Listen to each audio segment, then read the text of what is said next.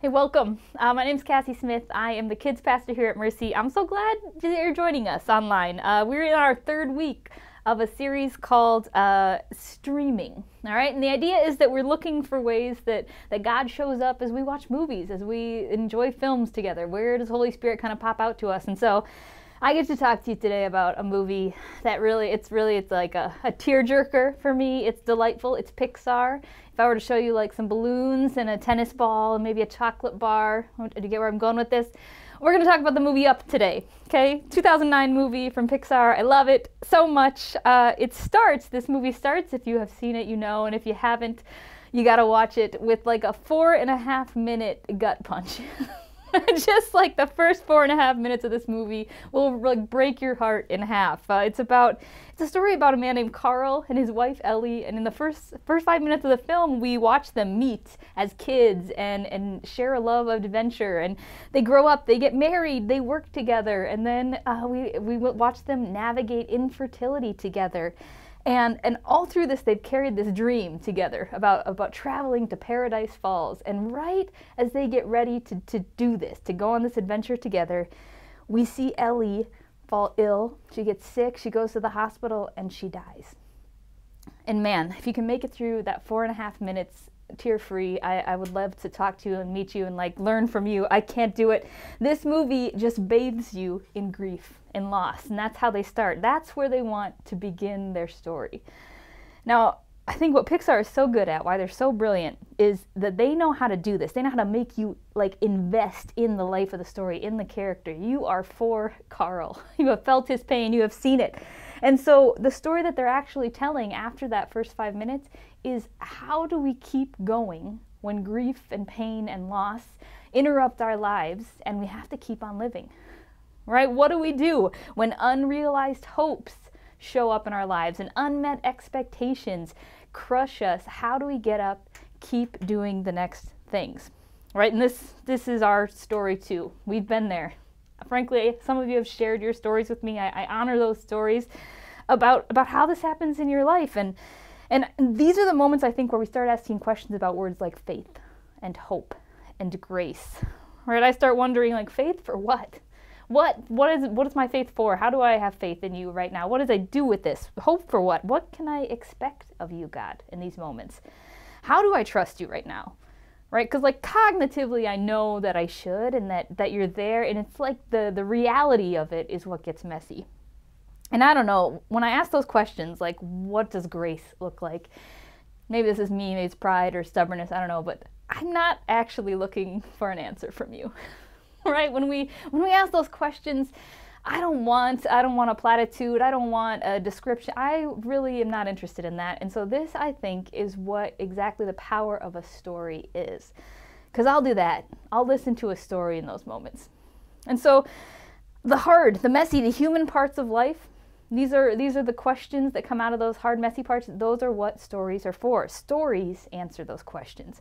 Jesus knew this. He loves to tell stories, right? And I think part of it has to do with Jesus' ability to let people get in the story, to pick out the particulars that resonate for them, that mean something to them, and do work on their heart, right? And this is what I want to do today. Because I know I'm actually in the middle of some of this myself, and I know there are people out there who are dealing with loss or grief or things that just aren't happening the way you thought they would. And we need to keep going. We need to answer the question, what does faith mean right now? What does grace mean right now? Okay, so today I want to do this. I want to ask the Holy Spirit to talk to us about those moments of our suffering, the long, slow ones, the ones we walk through for a while. And then 2, I want him to help us reimagine, what does grace actually look like as I live in that? Okay, and we'll do this with the help of a story from the Bible about a man named Naaman. And of course, we'll bring Carl Fredrickson from Up with us along the way. And then if you will just allow me a teacher moment here for a second, I'm also going to utilize a tool today. Okay, a tool, it's a visual tool. It's not real complicated, but it's going to kind of ground us and give us kind of a starting point in the way we talk, okay, as we go. So this is the Where, How, Who Circle by Margaret Silf. Okay, she wrote a book. I'd love to talk to you about it. It's called The Inner Compass.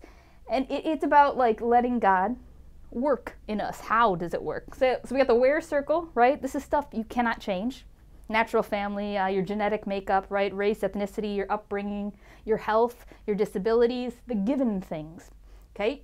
The how circle, here we can exercise some choice, right? Things happen, I can respond to them. How am I, right? I can accept or reject things, condone things, I can confront things, I can make my relationship choices. Words like initiative apply here, habits, character, right? All of these things kind of live in this circle. And then there's a who circle, okay? And this is where Margaret says, this is the image of God in us. This is who God made us to be. This is a place where when we are honest, we will find hard things in here. We'll find things like maybe shame and sorrow and loss. But also, she says, we'll find things like wonder and glory, because this is the God that God sees. The us that God sees. All right, so we got this tool. We're going to use this tool as we talk about this. How do we walk through the suffering of life? How do we keep living in the hard things once the loss has happened, as we deal with it in ongoing ways?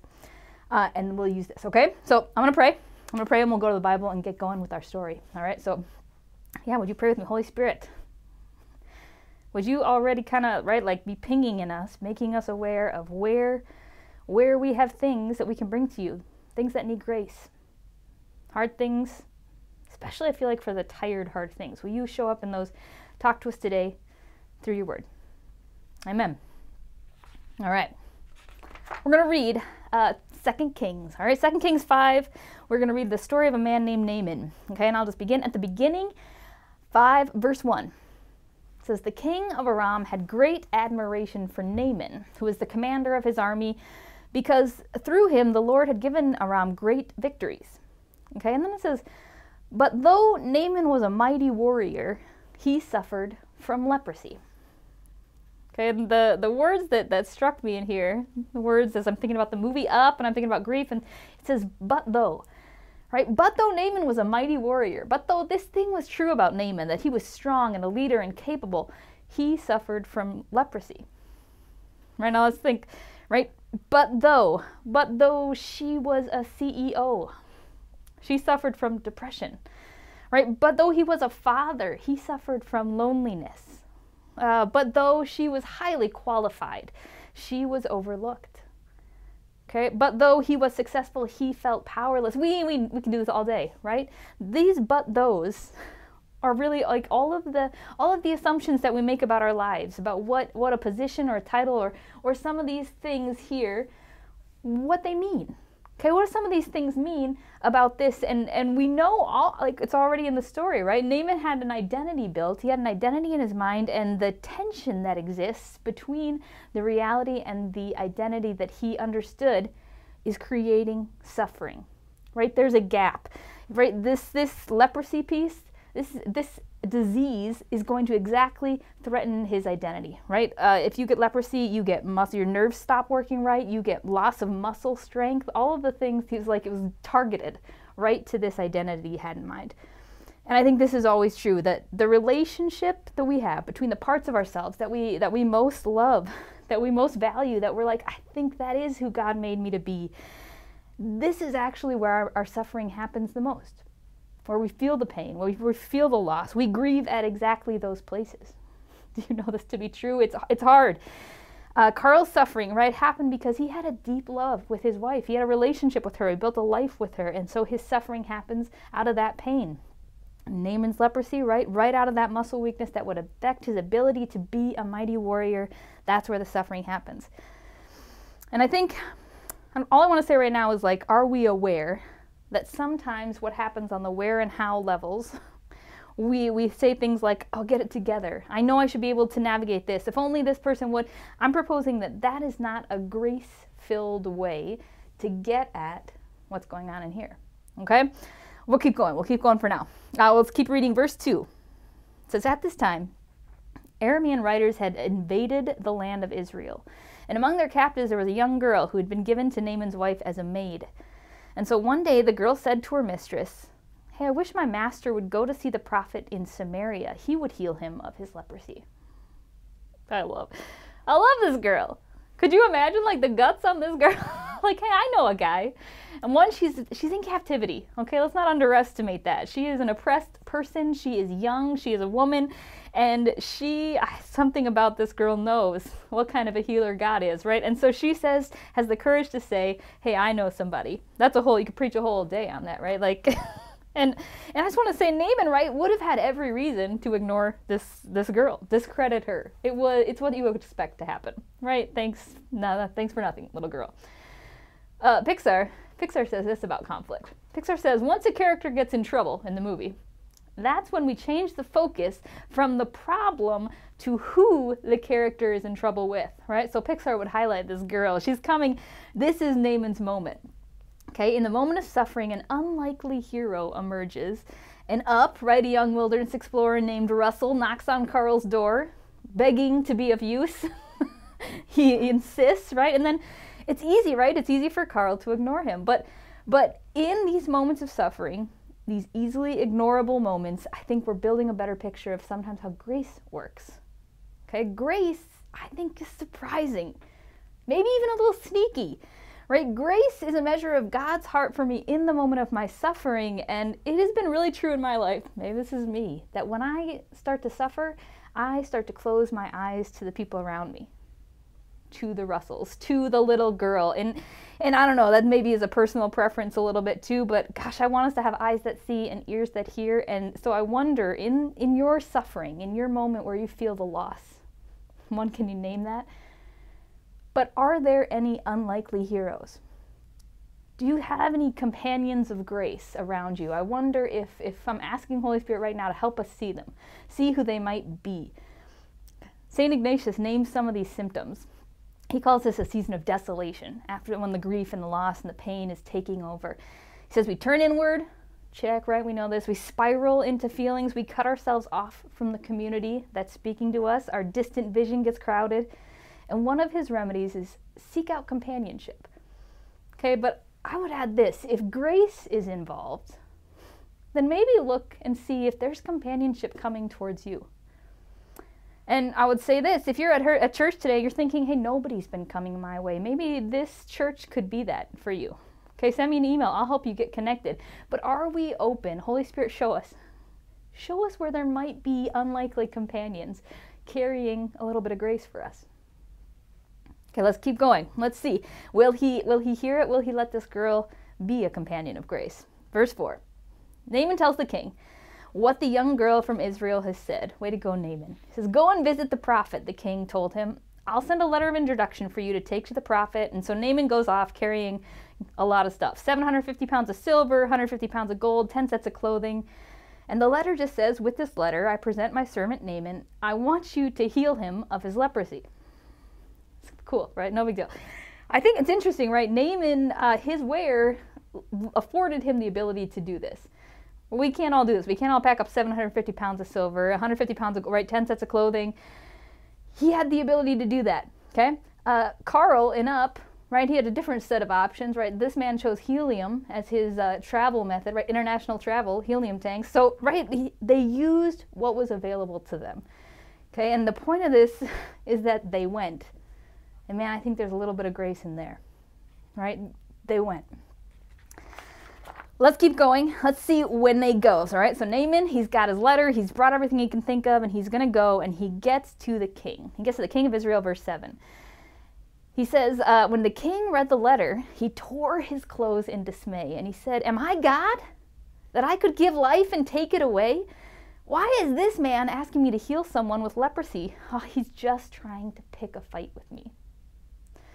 All right, this is a quick detour to the people watching who maybe don't feel like you're in the season of suffering or grief, but maybe you've been companioning people who are.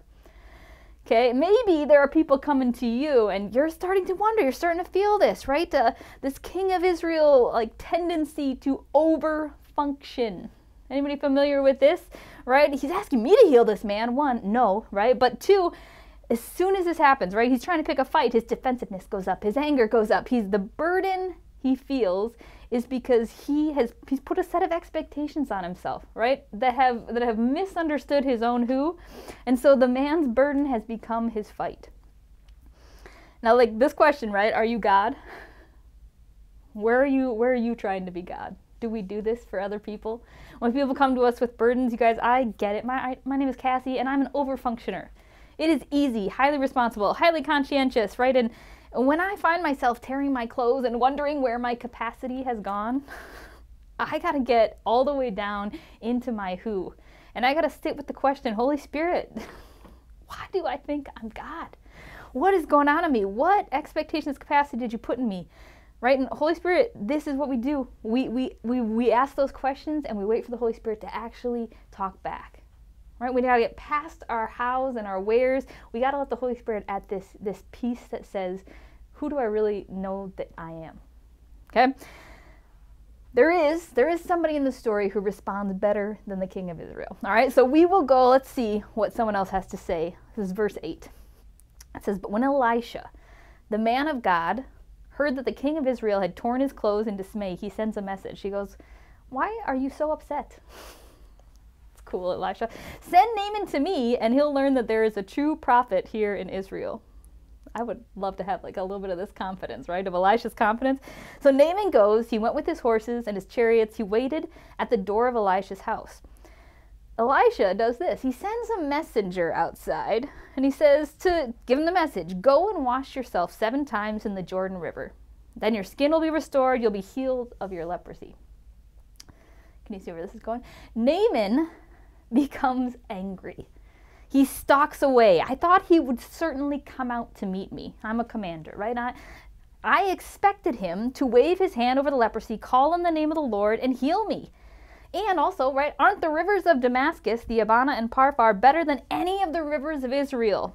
Why shouldn't I wash in those rivers and be healed? And so he turns and he walks away in a rage. And I'm laughing, but only because that is so relatable. Right now we're getting somewhere. Naaman's where and his how are coming into direct contact with his who. Healing has been offered to him, but it has not been on his terms. And so he is angry. Right? I thought he would come to me. I expected my life to look this way. My rivers are better than your rivers. My way is better than your way. Unacceptable.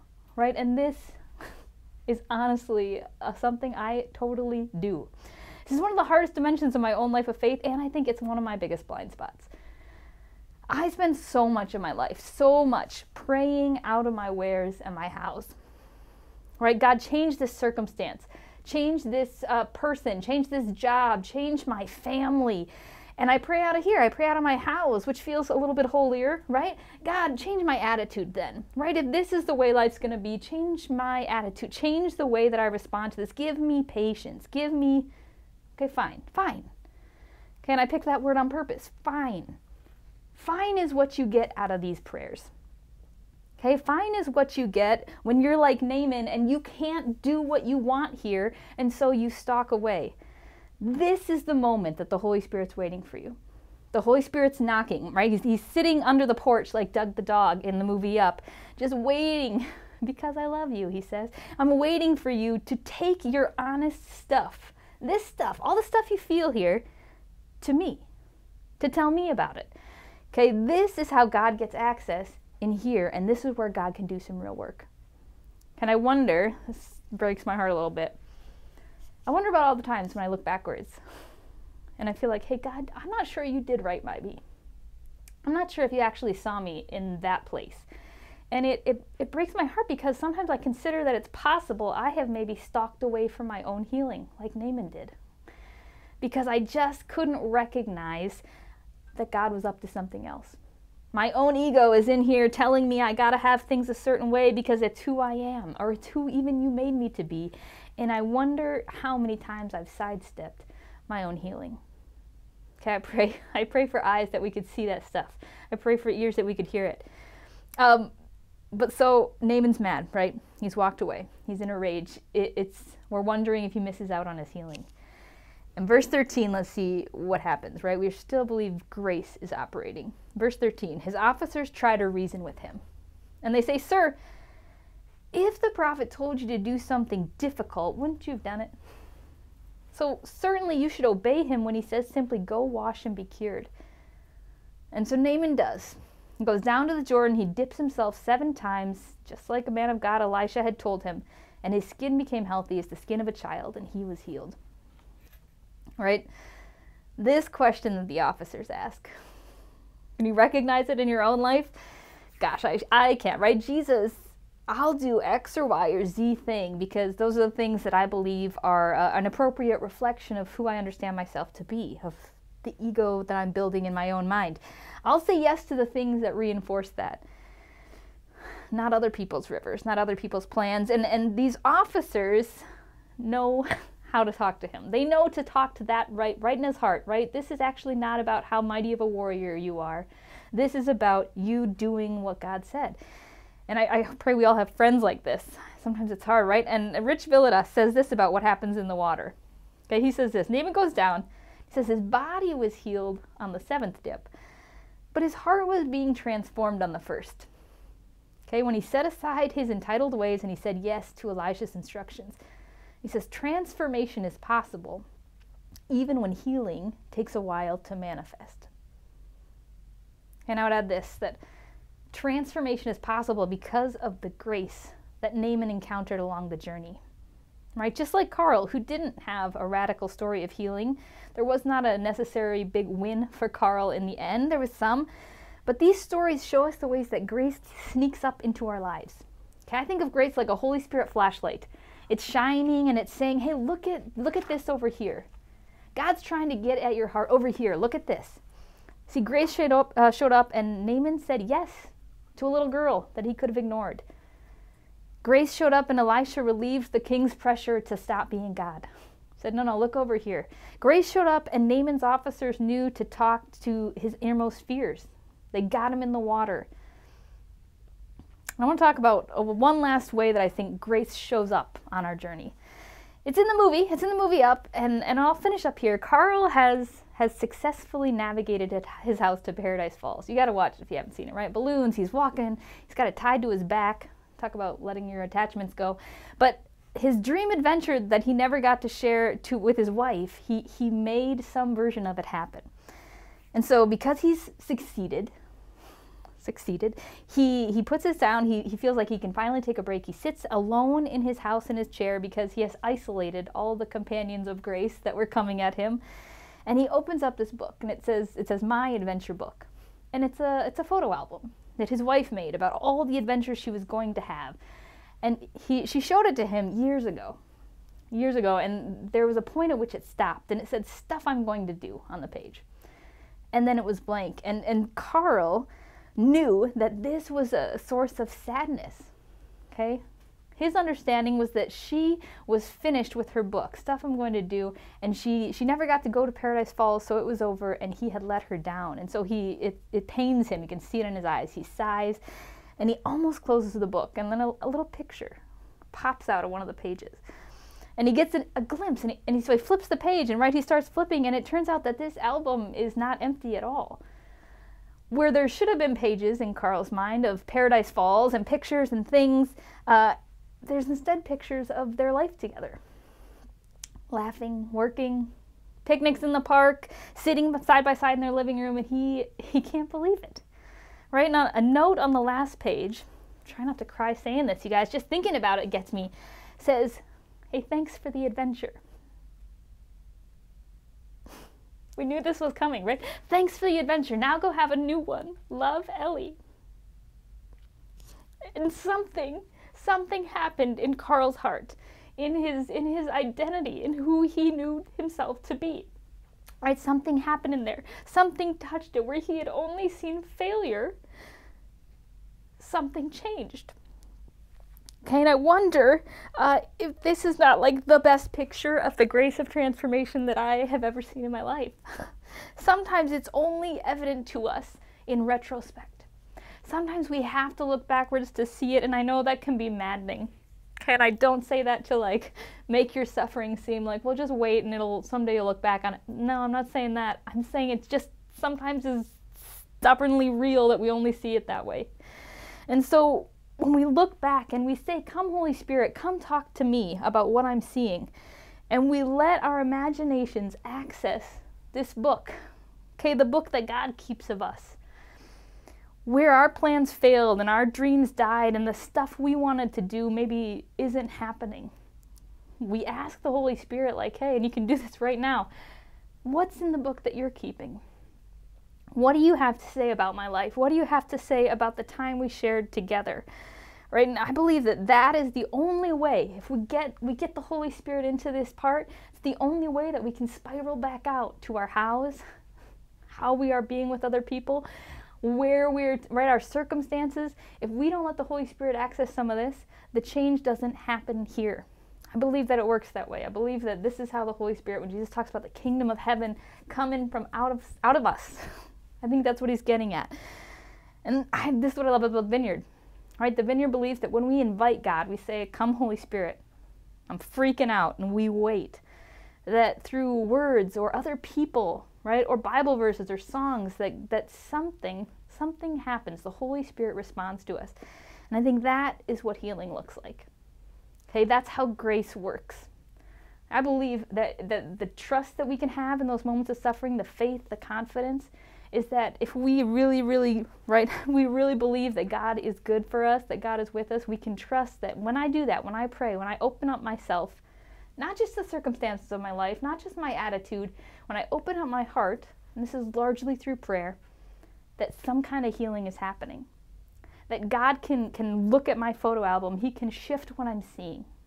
He can show me where he's been. He can show me what we're up to. He can show me the stuff we're going to do. And so that's what I'm praying for us. Right? Pixar says, you don't always know what your story is about until the end. They're making these movies and they're like, oh, that's what it's about. Grace says that you can trust God with the story. Okay, you can trust his presence. You can trust that when you invite him into your suffering, that healing will happen. It might take spiral after spiral after spiral, but we can trust that healing will happen, and you can trust that God will open your eyes to the help that's coming along the way, that you won't miss your Ellies and your little girls and your Russells, that it's coming. Okay, so I want to pray for us, and then we'll wrap up. Holy Spirit, do those things in us.